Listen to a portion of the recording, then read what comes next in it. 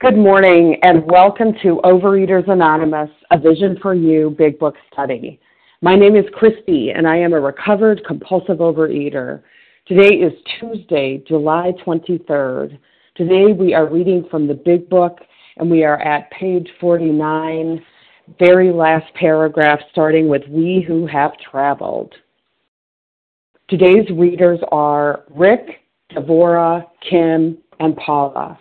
The reference number for Monday, July 22nd is 4828. That's 4828. The OA Preamble. Overeaters Anonymous is a fellowship of individuals who, through shared experience, strength, and hope, are recovering from compulsive overeating. We welcome everyone who wants to stop eating compulsively. There are no dues or fees for members. We are self-supporting through our own contributions, neither soliciting nor accepting outside donations. OA is not affiliated with any public or private organization, political movement, ideology, or religious doctrine. We take no position on outside issues. This meeting's primary purpose is to abstain, to recover from compulsive overeating, and to carry this message of recovery to those who still suffer. Our sole purpose. OA's fifth tradition states, each group has but one primary purpose, to carry its message to the compulsive overeater who still suffers. At a Vision for You Big Book Study, our message is that people who suffer from compulsive overeating can recover through abstinence and the practice of the 12 steps and 12 traditions of Overeaters Anonymous. I will now ask Philomena to read the 12 steps, please. Good morning, Vision for You. This is Philomena, recovered compulsive overeater. The 12 steps. 1. We admitted we were powerless over food, that our lives had become unmanageable. 2. Came to believe that a power greater than ourselves could restore us to sanity. 3. Made a decision to turn our will and our lives over to the care of God as we understood Him. 4. Made a searching and fearless moral inventory of ourselves.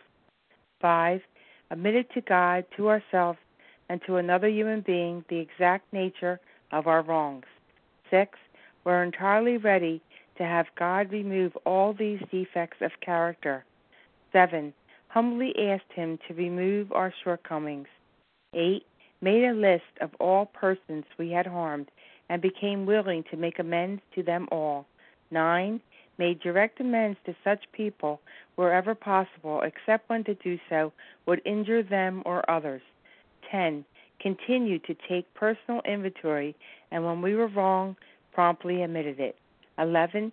Sought through prayer and meditation to improve our conscious contact with God as we understood Him, praying only for knowledge of His will for us and the power to carry that out. And 12.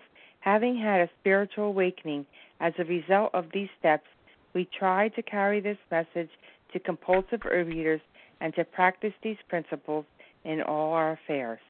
Pass. Thank you, Philomena. I will now ask Melanie to read the 12 traditions, please. Good morning, Christy. Good morning, Vision for You. My name is Melanie. I'm a recovered compulsive overeater in Oregon. The 12 traditions. 1. Our common welfare should come first. Personal recovery depends upon OA unity. 2. For our group purpose, there is but one ultimate authority, a loving God as He may express Himself in our group conscience. Our leaders are but trusted servants. They do not govern. 3. The only requirement for OA membership is a desire to stop eating compulsively. 4. Each group should be autonomous, except in matters affecting other groups or OA as a whole. 5. Each group has but one primary purpose, to carry its message to the compulsive overeater who still suffers. 6. An OA group ought never endorse, finance, or lend the OA name to any related facility or outside enterprise, lest problems of money, property, and prestige divert us from our primary purpose. 7.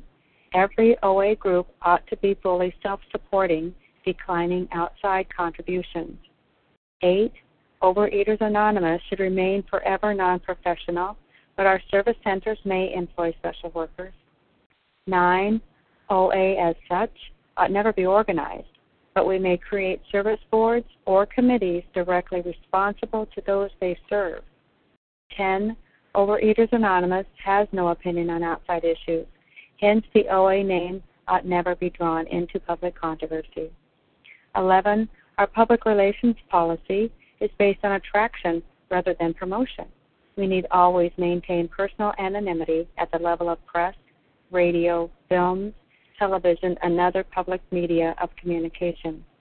12, anonymity is the spiritual foundation of all these traditions, ever reminding us to place principles before personalities. Pass. Thank you, Melanie. How our meeting works. Our meeting focuses on the directions for recovery described in the Big Book of Alcoholics Anonymous. We read a paragraph or two from the literature, then stop and share on what was read. Anyone can share, but we ask that you keep your sharing to the topic and literature we are discussing, and that you keep your share to approximately 3 minutes. Singleness of purpose reminds us to identify as compulsive overeaters only. Our abstinence requirement for moderators is 1 year, and for readers is 6 months. There is no abstinence requirement for sharing on topic. This meeting does request that your sharing be directly linked to what was read. We are sharing what the directions in the Big Book mean to us. To share, press star 1 to unmute your phone. Once you are done sharing, let us know by saying pass. Then press star 1 to mute your phone. In order to have a quiet meeting, everyone's phone except the speaker's should be muted. Today we resume our study of the Big Book. We're on page 49, very last paragraph on the page, beginning with We Who Have Traveled. And I will ask Rick to begin reading, please. Good morning, Rick, compulsive overeater. We who have traveled this dubious path beg you to lay aside prejudice, even against organized religion. We have learned that whatever the human frailties of various faiths may be, those faiths have given purpose and direction to millions. People of faith have a logical idea of what life is all about. Actually, we used to have no reasonable conception whatever. We used to amuse ourselves by cynically dissecting spiritual beliefs and practices when we might have observed that many spiritually minded persons of all races, colors, and creeds were demonstrating a degree of stability, happiness, and usefulness which we should have sought ourselves. Well, we'll go back to the first sentence. We who have traveled this dubious path. Well, what dubious path? The dubious, uncertain, questionable, debatable. That path is what they're talking about in the previous paragraph and most of this chapter.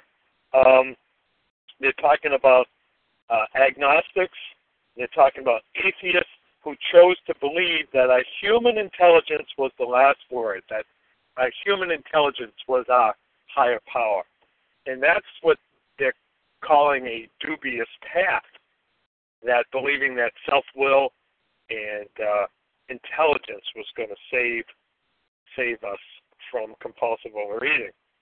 And what they do is they go back in the paragraph, and they're talking about, they're giving some credit to religious people. They're giving credit to people of faith. They're giving credit to people that believed in God in an organized way. And they're kind of setting the stage for the possibility that those of us that don't believe might just have a little bit of a crack open in the door and might find their way back or the way into a way of life that they're explaining wasn't so bad. And you go to the bottom, the last paragraph, they're giving credit. They're saying these people had happiness and usefulness which we should have sought ourselves. So they're starting to make the turn in this chapter, from just saying it's okay, if you're agnostic or atheist, to giving us a little viewpoint, a little glimpse of what it could be like if we believed, and what it would be like if we joined those people of faith that had a God in their life. So I'll pass with that. Thank you, Rick. Who else would like to share on this paragraph? This is Sally. May I share? Sure. I heard Sally and then Kim. Sally, why don't you go ahead first? Thank you. This is Sally from South Jersey, recovered compulsive overeater. We who have traveled this dubious path beg you to lay aside prejudice. This word dubious means questionable or debatable. So what they're saying is we, again, it's Bill, it's the first 100, it's Dr. Bob, who have traveled this questionable, debatable path, beg you to lay aside prejudice, even against organized religion. And, I was thinking about their state of mind. And when we go back to page XVI, we see Dr. Bob's step 2, when he reached this point where he was at the same moment when he was looking at this questionable, debatable path, this dubious path. It says, this physician had repeatedly tried spiritual means to resolve his alcoholic dilemma, but had failed. But when the broker gave him Dr. Silkworth's description of alcoholism and its hopelessness, the physician began to pursue the spiritual remedy for his malady with a willingness he had never before been able to muster. And when we look at Bill W.'s step 2, I'm sure that it's spoken of more than once, but on page 12, and actually I just wanted to go back to page 9 where Ebby Thatcher first comes to see Bill, and he says to him at his kitchen table, I've got religion. Bill's response was, I was aghast. But it goes on page 12 to describe Bill's step 2. It says here, my friend suggested, when what then seemed a novel idea, he said, why don't you choose your own conception of God? That statement hit me hard. It melted the icy intellectual mountain in whose shadow I had lived and shivered many years. I stood in the sunlight at last. It was only a matter of being willing to believe in a power greater than myself. Nothing more was required of me to make my beginning. And that's what's being spoken of here on page 49. We who have traveled this questionable, debatable path beg you to lay aside prejudice, to be willing to make a start, a beginning. Thank you for letting me share. With that, I pass. Thank you, Sally. Kim, go ahead. Good morning, Christy. Good morning, my fellows. My name is Kim G., and I'm a recovered compulsive overeater from South Jersey. And I'm going to use that same sentence that Sally just used, that we beg you to lay aside prejudice. But I'm going to come at it from a different angle.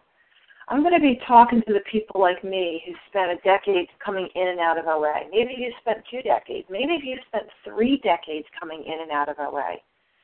And I'm going to beg you to lay aside prejudice about what you think OA is. Beg you to lay aside prejudice of what you think the 12 steps is.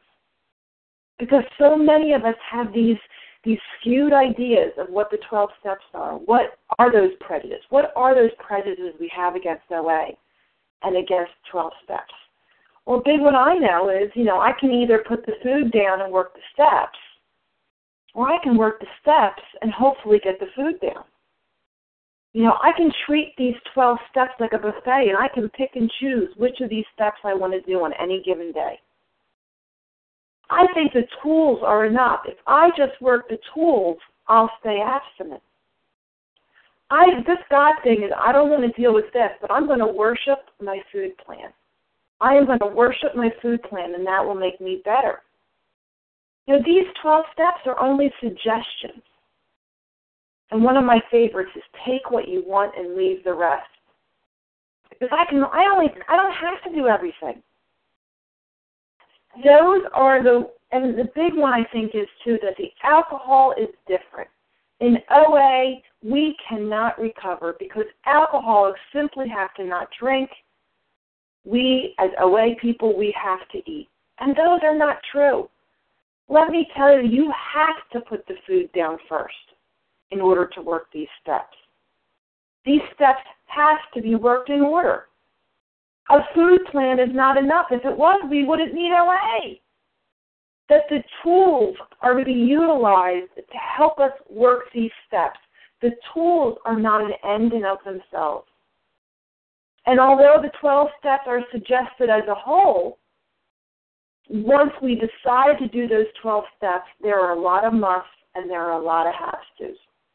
And when we say take what you want and leave the rest, we're talking about people's opinions when they're sharing in the rooms of OA. When we are working this program of recovery out of this book, we have to apply it as it said. And let me tell you, last and foremost, that in OA you can recover.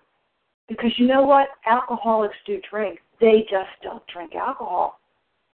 Compulsive overeaters eat, but I do not eat my binge foods. And the true miracle of the 12-step program and the program of Overeaters Anonymous is not that I won't have to eat today. The miracle is I don't want to eat today. So the bottom line is I beg you to lay aside prejudice. It's because this program isn't for people who need it. This program isn't even for people that want it. This program is for people that do it. And with that, I pass. Thank you, Kim. Who else would like to share on this paragraph? This is Paula Mashia. You sure can. Go ahead, Paula. Thank you, and thank you also for your service. This would be Paula, recovered compulsive overeater. I'm going to drop it down to the last sentence. And a long sentence it is, often describing my life as it was. We used to amuse ourselves by cynically dissecting spiritual beliefs and practices when we might have observed that many spiritual-minded persons of all races, colors, and creeds were demonstrating a degree of stability, happiness, and usefulness which we should have sought ourselves. That part, amuse ourselves by cynically, well, if they were this, they would be doing that. How can they judge me, yet here I was judging them? And by the way, spiritual beliefs and practices, not to worry, I would leave none out. It wouldn't just be my own faith or my own religion. It would be all. Everyone was lacking. Never saw the lacking was in me. And then it goes on. We might have observed. We might have seen what was right there. There it was all the time. You know, J.C. Penney was 95 when he died, and he says, oh, my vision is so poor, but I see so much better now. Many spiritual-minded persons of all races, now look at includes all colors and creeds, were demonstrating. See, they were living what they were saying. A degree of stability. Stability?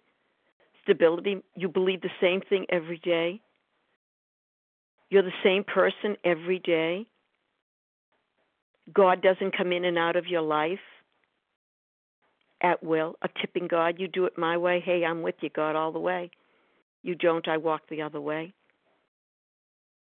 But look at what they demonstrated. Look at what was there. Happiness, all the things that I actually wanted, and usefulness, which we should have sought ourselves, but sought with all of myself. As Herbert Spencer says, the bar must come down. The bar is what holds us back, those prejudices. Once it's raised, oh my, then finally sight is revealed, and we see finally so much more that we needed to see to go on. And yes, it was described here, the 12 steps, as was being said. 12 steps is like a capsule that you take for medicine on a daily basis. And in this capsule, there are 12 ingredients. As you see the 12 steps intertwined, all coming together, don't take one out. It won't do the same. The effect will not be the same every day, but you must take it every day. And then truly you do have a life finally, of stability, happiness, and usefulness. Thank you for allowing me to share. With that, I do pass. Thank you, Paula. Who else would like to share on this paragraph? Pamela? Pamela, go ahead. I'm Pamela. I'm a compulsive eater, not yet recovered, on day 9 of abstinence. Thank you so much for your service. I'm in step 2 on my process, and, some would say step 1, but I have to say that I discovered my underlying prejudices by trying to expand my spiritual life and go to church for the first time. I didn't know that I had prejudice until I was in the environment. I had prided myself on being tolerant simply because I had never been around organized religion. So I discovered my many prejudices when I failed to find a fellowship and saw that my bars were closing over my mind. And really what it is there's this deep down insecurity that other people have a love and a fellowship that I'm not capable of. Deep down, my problem, I know, is an inability to form a true partnership and just give me organized religion where everybody is in partnership, not only with each other, but with God, and finding usefulness and love and service, at a worldwide level. And I'm at home in a pint of what. And it's like, whoa. So I have laid aside my prejudice simply because I have now discovered that I had it. And so you can't lay aside something you don't know you have. I could skip right over this paragraph for years. Oh, I'm fine with that. Check. And I have come to see, food, the great persuader, is that I had these underlying things. And so what I'm doing about it now is keeping a very open mind and trying not to let fear keep me away from what I might find, that I also might join the human race. And, so that's all I wanted to share this morning. Thank you very much.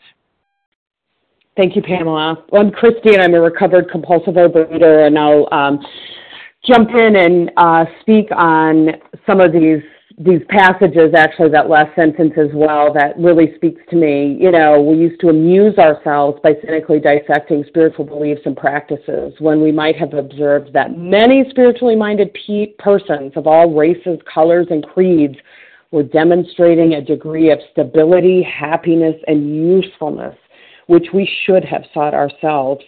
I'm the type of person that, made a decision, at a very early age, at the age of 10 or so, I decided, 2 things. A, Barbies anymore, and B, I was not going to believe in religion anymore. I mean, that's, I pretty much stuck to that. I didn't play with Barbies again, and I didn't did not believe in religion anymore. And so, you can imagine when I came to OA and was told that this was a spiritual program and that, I was going to need to turn my life and my will over to a power greater than myself.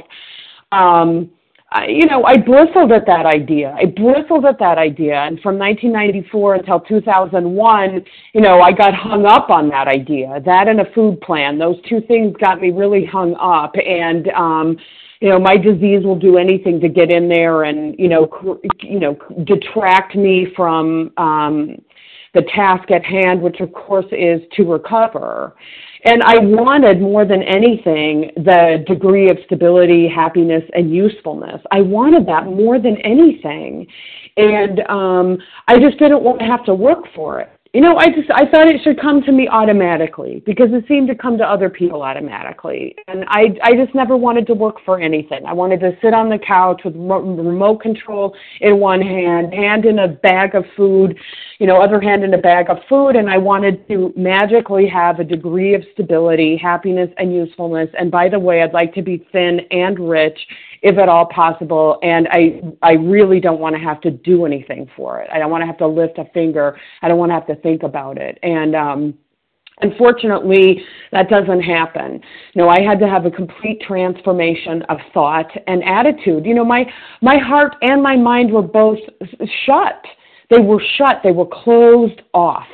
I couldn't see beyond, the edge of the bowl I was eating out of. And this big book has me nailed. They know me. They know how I think, if I can identify in and say, yeah, that's exactly what I used to do. I mean, how mean is that? That's like ripping apart the way somebody feels. I have no right to do that. I have no right to question what other people believe in.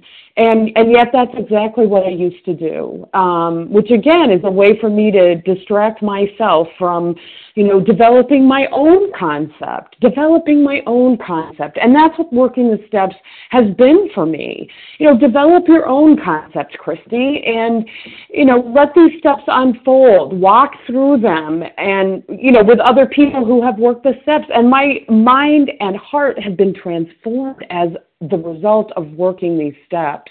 And I'm so grateful for that today I do have a belief in a power greater than myself, that I can turn my life and my will over. And that is nothing short of a miracle, absolute miracle in my life. And with that, I'll pass. Is there anyone else who'd like to share on this paragraph? This is Leah. Leah, go ahead. Thank you so much. Good morning, everybody. My name is Leah. I'm a recovered compulsive overeater.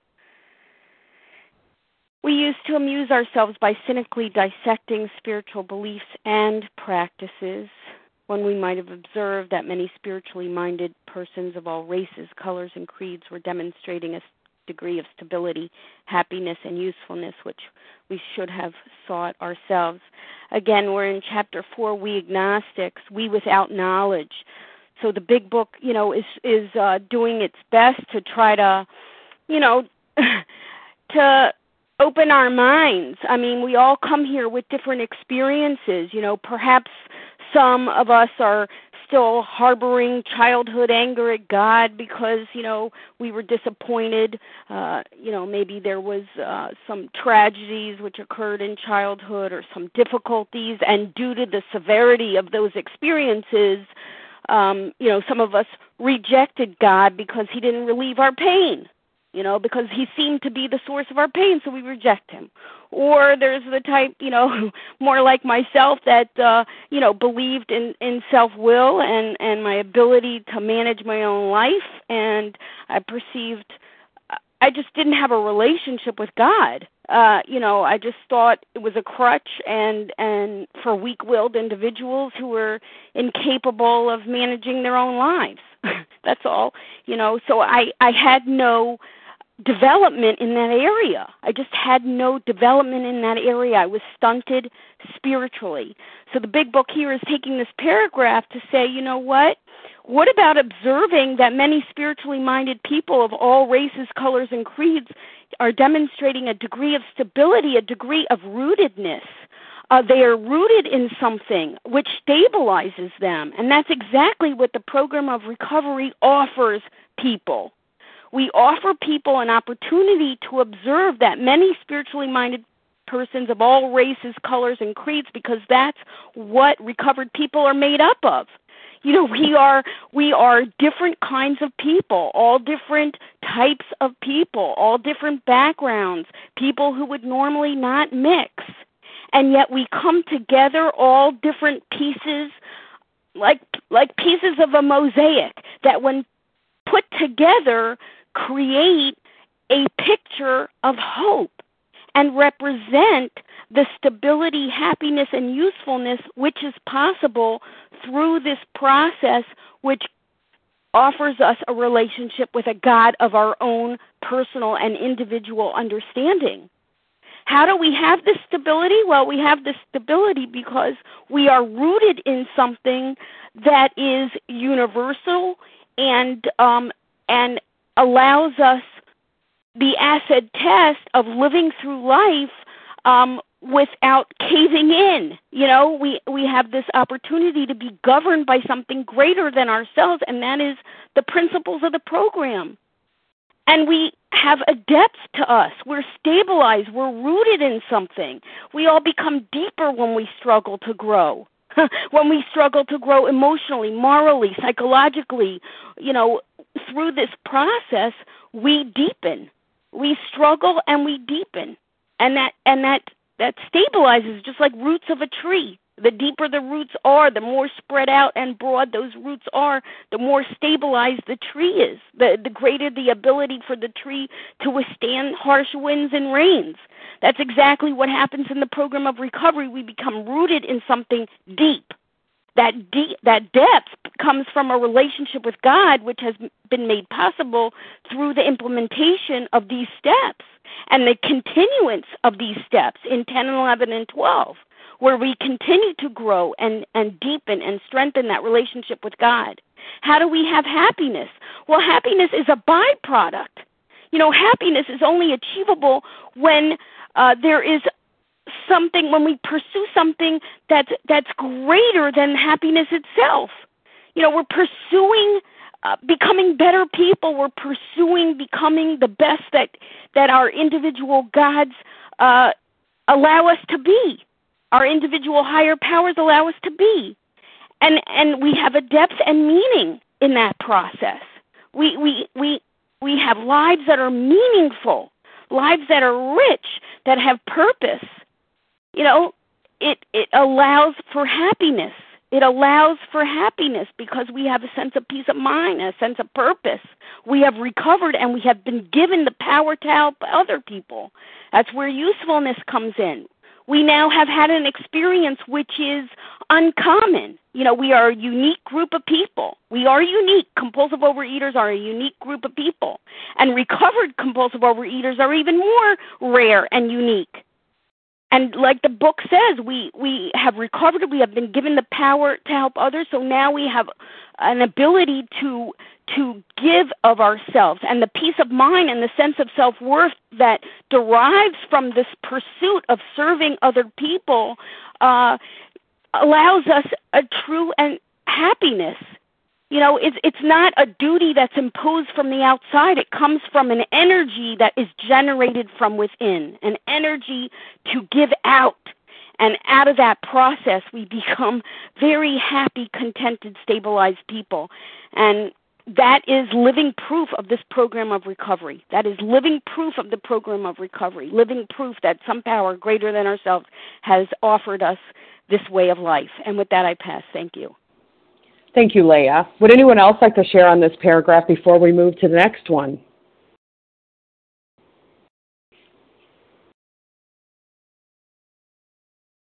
I'll take that as a no. Let's move to the next paragraph. Deborah, will you please read that first paragraph on page 50 for us, please?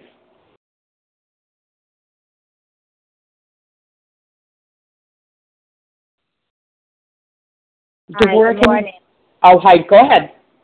Hi, good morning. This is Deborah from New Jersey, a recovered compulsive overeater. Instead, we looked at the human defects of these people and sometimes used their shortcomings as a basis of wholesome condemnation. We talked of intolerance while we were intolerant ourselves. We missed the reality and the beauty of the forest because we were diverted by the ugliness of some of its trees. We never gave the spiritual side of life a fair hearing. And basically this paragraph, I say, describes me when I came into this program. I knew better. I knew I didn't have to do these things. I just figured, okay, let me just take this diet and follow it, and I can be out of here. But, and I tolerated it. I went along with it. I listened, and I was very... I begrudged the fact that I had to do these things. And then my mind was not getting better. I followed along, but knowing that I thought I had a better way, an easier, softer way. But my mind was getting sicker and sicker. And I realized that I had to really surrender my way and start working the 12 steps. And so that I could see. So I can see the beauty out there and focus on the good out there, and become the person that God wants me to be, and not live in my head. So that's all I have, and I'll pass. Thank you. Thank you, Deborah. Would anyone else like to share on this paragraph?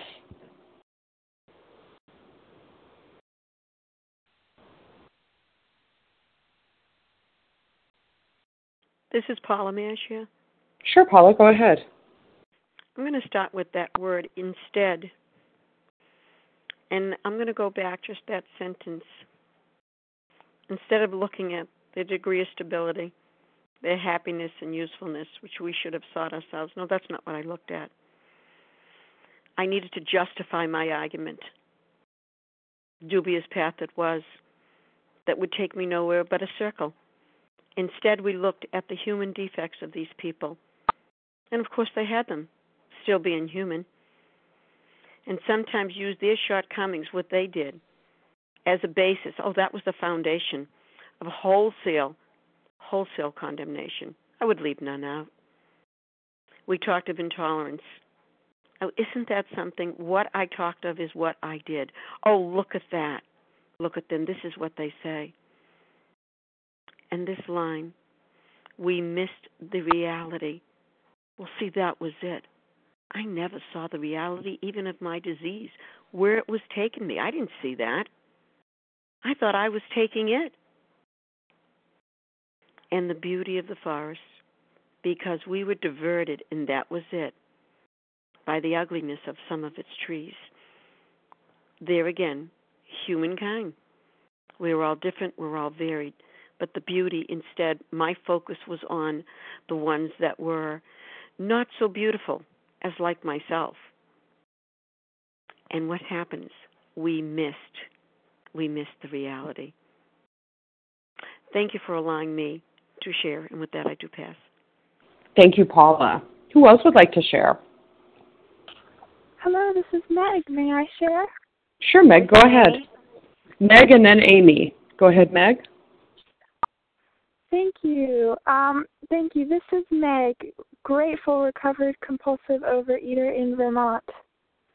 We missed the reality and the beauty of the forest because we were diverted by the ugliness of some of its trees. Oh, the fact of the matter is that not everyone who has God claims God, just as not everyone who claims God has God. And when you look at communities of people who claim God, you may see those people who don't have God, and you may think, oh, well, that means nothing. That means that God isn't good. That means that I'll just throw the baby out with the bathwater. But the fact of the matter is that wherever we go, people are human. And each human has their own individual relationship with God. And so we can't base these preconceptions off of what we see. We must focus on our own relationship. Otherwise, we'll spend all day criticizing all of the other humans who are struggling in this, struggling with our own humanness. Thank you, and I'll pass. Thank you, Meg. Amy, go ahead. Good morning. My name is Amy. I am a compulsive overeater, recovered from Maryland. We talked of intolerance while we were intolerant ourselves. If we go to the back of the big book on page 184 of the spiritual experience, it says, most emphatically, we wish to say to any alcoholic or compulsive overeater capable of honestly facing his problems in the light of our experience can recover, provided he does not close his mind to all spiritual concepts. He can only be defeated by an attitude of intolerance or belligerent denial. Again, we're in the chapters, as others have said, of agnostics. And what is agnostics? Without knowledge. And I can tell you from my experience, I was not only without knowledge, I was a little bit a step further or more dangerous, if you will, because I thought I had knowledge, but that knowledge was wrong. We talk about reality in this paragraph, what my reality was, what my knowledge was, and what I thought I knew of God and of religion, much less spirituality, was faulty, to say the least. And I judged, and I was intolerant. My mind was closed. I judged people. I heard what they said to me about God, and then I saw them do other things. I was listening to what they were saying, and then I judged them by their actions. Talk about being a hypocrite. That's what I was, because I was doing the same things. How many times did I say I was going to do what I was going to do? But I never did it. Can you imagine what I thought other people were thinking of me? I was being judged as well, and I was judging others. And I was living a life of a lie as an active compulsive overeater. I lied to myself. I lied to everyone around me.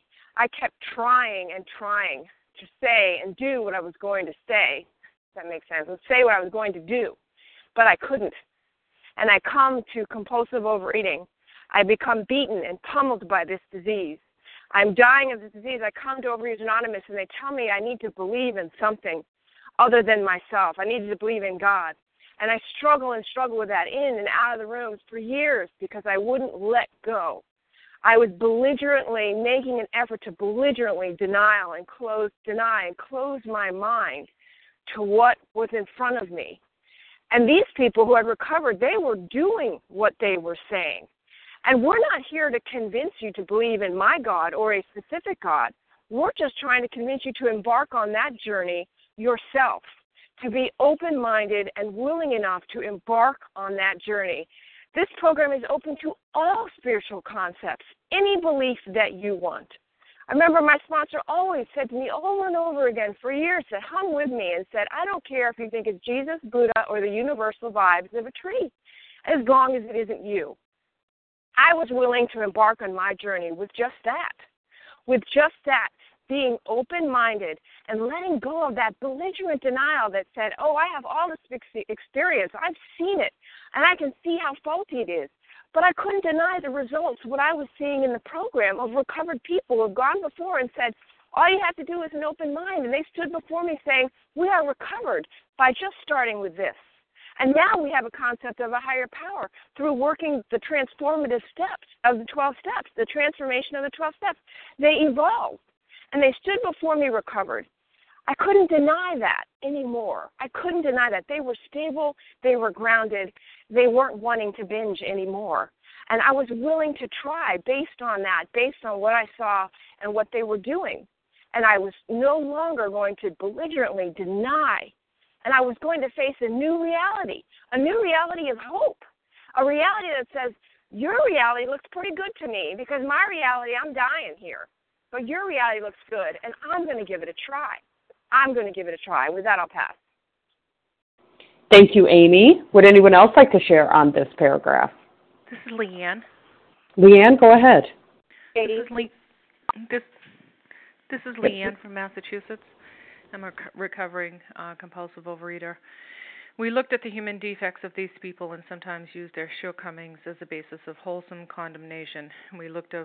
We talked of intolerance while we were intolerant ourselves, and how this speaks to me. It reminds me of the relationship that I had with my mother, and it was a very tumultuous relationship, and it certainly wasn't one that I'd ever wish on my daughter. But I had this way of looking at all of my mother's defects, and I often talked of my intolerance of her and her behavior, and it was so frustrating because I remember growing up and people would often say to me, oh, you're so much like your mother. And then I would get so frustrated because the last person I wanted to be like was my mother. And that was a really sad thing. But having, worked with the sponsor, and I really, I went through the steps at that time, and I wish I could say that I was struck abstinence after all this. But anyway, the point is that I went through that and really looked at my behavior around this whole situation, this whole relationship that I had at my mother, and how I constantly looked at her defects and my intolerance of her. And what I realized was that the behaviors that I liked least in her were the behaviors that I was capable of. And it was difficult for me to be able to look at the behaviors that she had because I saw her in myself, and I didn't want to see it in myself. And that was what was frustrating to me. And that's what I've learned as a result of this program and working with the sponsor, is that when I am intolerant of others and when I am quick to look at the defects of others, I better step back and look at myself and really determine, really do some soul searching here. Am I capable of this too? Because if I wasn't capable of this, if I didn't identify with this, whether or not I even wanted to see it, then it wouldn't bother me. And so, because my mother had these behaviors and I identified with them and I hated them in myself, it bothered me even more. When I was able to go through the steps and I saw that I was capable of this too, I in fact had, these defects as well, and I was able to do turnarounds on them, and I was able to make amends, and I was able to work through them. All of a sudden, it was like, the curtain was lifted, and then I was able to see the beauty in my mother, and I was able to really look at, her character traits that I admired. And thank you, God, I was able to work through all of this before she died, so that our relationship could be restored. But those last years of her life were amazing. Because of the work that I had done, people would turn and say, "Oh, you're so much like your mother." And I was so thrilled because all of a sudden, I was able to look at her and appreciate for the person that she was, because I had come to terms with my own defects and my own intolerances about my own behavior. So when I look at this, it's not so much about me looking at the defects of others as much as it is me looking at the mirror and really coming to terms with the person I am and those character traits that I like least about myself. And with that, I'll pass. Thank you. Thank you, Leanne. And I heard Katie. Katie, go ahead.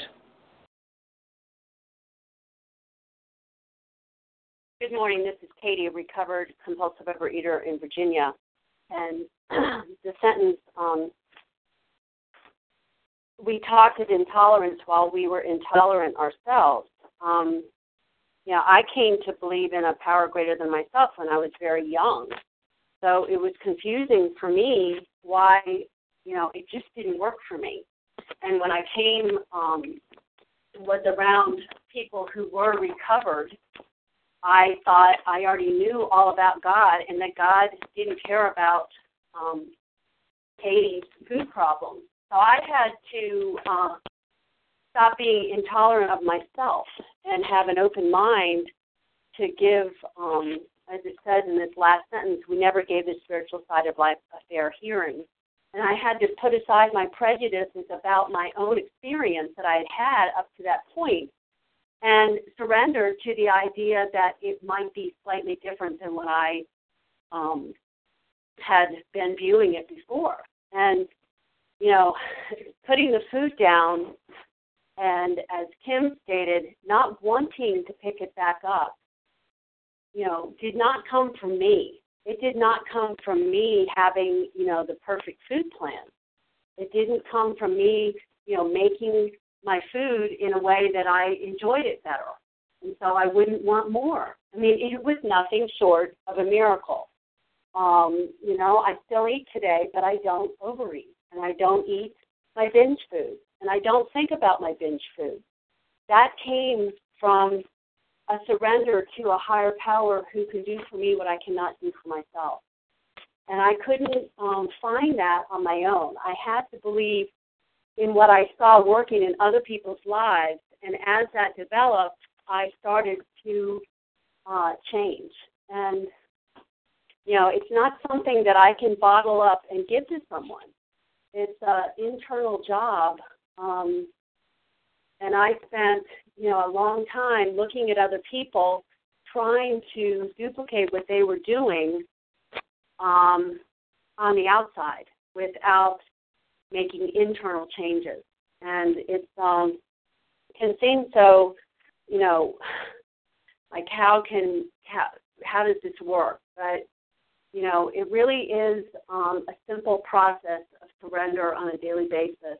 And I'm just grateful that I have let go of the condemnation and the closed mind that I had to think that I already knew it all, because I had been, religious from a small child.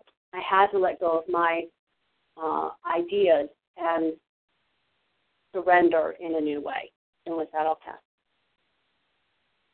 Thank you, Katie. Would anyone else like to share on this paragraph before we move to the next one? Hi, this is Sheila. Sheila, go ahead. Hi, this is Sheila H. from New York, compulsive overeater. I wanted to identify in the intolerance piece spoke very loud to me. I didn't realize how much I would have intolerance against others. And most of the time when I did, it was true. I heard this morning, and it was very much reached to my heart. Those people that I had the most intolerance with characteristics in them that I also thought I might have, and I didn't want to have them, didn't like them. And when I saw them in others, it was like I had absolutely no patience.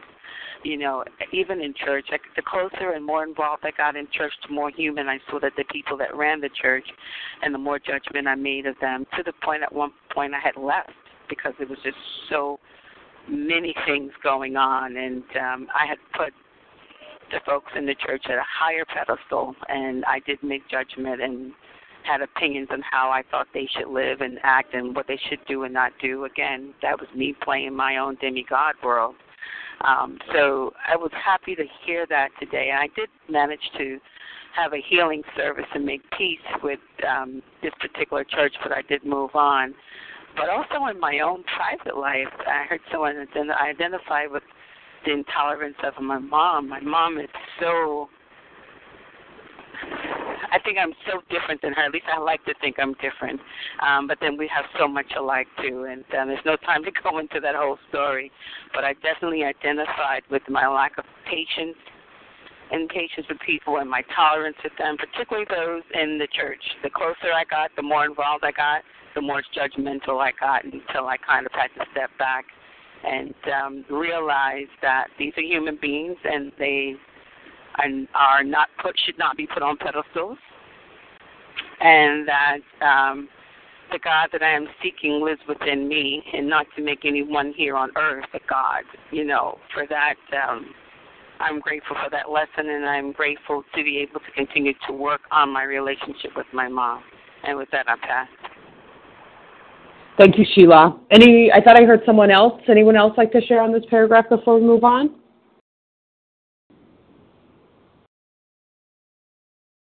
Nope. Let's move on to the next paragraph. Kim, would you go ahead, please?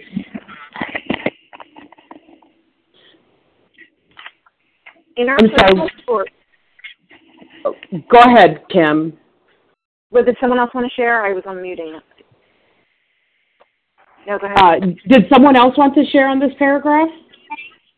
Yeah, I'm Florence in Virginia. I'm so grateful to have found these meetings, and I'm pretty new in the program, although I've had a really good physical recovery, and but I'm kind of a smart ass, and I just love the I feel like I've dialed into like a bunch of angels. I think the sharing is so thorough and such high quality. I can't believe it that I found you all, and I just want to say on this topic that I've got some weird craziness around churches because I do have a belief in a higher power, but something keeps me from joining. And I know I actually probably irritate people by attending and not joining. And that's my way to figure out whether, this is how crazy this is, I'm sorry if it's a little convoluted, but like if they condemn me for that, then I say, well, see, they weren't what they are to begin with, or they're pretending to be. So it's like loneliness is an issue for me, and yet I won't like take the solution. Like I won't it's like not working the tools in our common vocabulary. But I really feel a lot of hope listening to all of you, and that I can kind of get past this fear, doubt, and insecurity, and that I don't have to have all the answers, and that there is a solution today. So thank you for being there, all you angels, and thanks for letting me share. And what was your name? Oh, it's Florence. I've been on a Florence. Oh, thank you so much, Florence. And hey, hold on for just a second, Kim. Was there anyone else who wanted to share?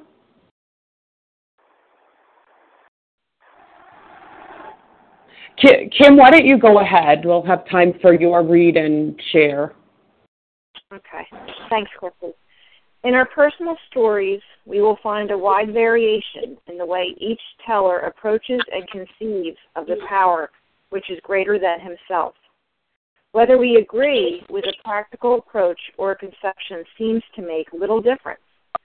Experience has taught us that these matters about which, for our purpose, we need not be worried. They are questions for each individual to settle for himself. And I'm just going to zone in on that one sentence. Whether we agree with a particular approach or conception seems to make little difference. You know, this is why this program is so broad and roomy, all-inclusive, never exclusive. We are not being told how to believe. What we are being told here, what we're being taught here is that we need a higher power, and however that higher power manifests in our life, whether it's through organized religion or not, whether it's principles or a specific deity, it doesn't matter. Because what we need to recognize is if we are powerless, then we're going to need to find a power. So we are being told that we are beyond human aid. And when we make human beings our gods, when we worship money or success or relationship or even a particular religious leader or something, that they're always going to fail us because they are human. So we need to find this higher power. And it doesn't really matter how that manifests in our life. In fact, we are encouraged to explore. So what happens is step 2, we recognize, we come to that conclusion that we need that power. That motivates us to work these steps, to take the action steps of 4 through 9 after we make the decision in step 3. We start to practice this skill set of step 10, and then in step 11, we get to play. We get to play. We get to try out different concepts. We get to try out different ways of how we can connect more, because now that we've gone through these steps, we've had this access. We have this access to a power. So although I had many beliefs, I didn't have access to that power. And we were told this earlier in the book on page 29. It says, each individual in the personal stories describes in his own language and from his own point of view the way he established his relationship with God. This book is not telling us how to stop drinking. This book is not telling us how to stop eating. This book is telling us how we can get a relationship with a higher power so we no longer want to eat. We no longer want to drink. And whatever that conception is, whatever those practices are, however that manifests in our life, it makes little difference because we are all united on the one solution, which is a higher power, however that manifests in your life. And with that, I pass. Thank you, Kim, and thank you to everyone who has shared. We will now close with the reading from the Big Book on page 164, followed by the Serenity Prayer. Paula, will you please read Vision for You?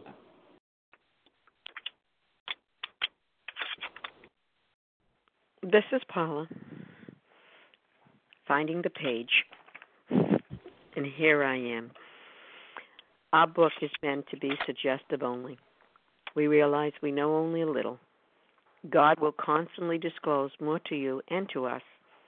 Ask Him in your morning meditation what you can do each day for the man who is still sick. The answers will come if your own house is in order, but obviously you cannot transmit something you haven't got. See to it that your relationship with Him is right, and great events will come to pass for you and countless others. This is the great fact for us. Abandon yourself to God as you understand God. Admit your faults to Him and to your fellows. Clear away the wreckage of your past. Give freely of what you find and join us. We shall be with you in the fellowship of the Spirit, and you will surely meet some of us as you trudge the road of happy destiny. May God bless you and keep you. Until then.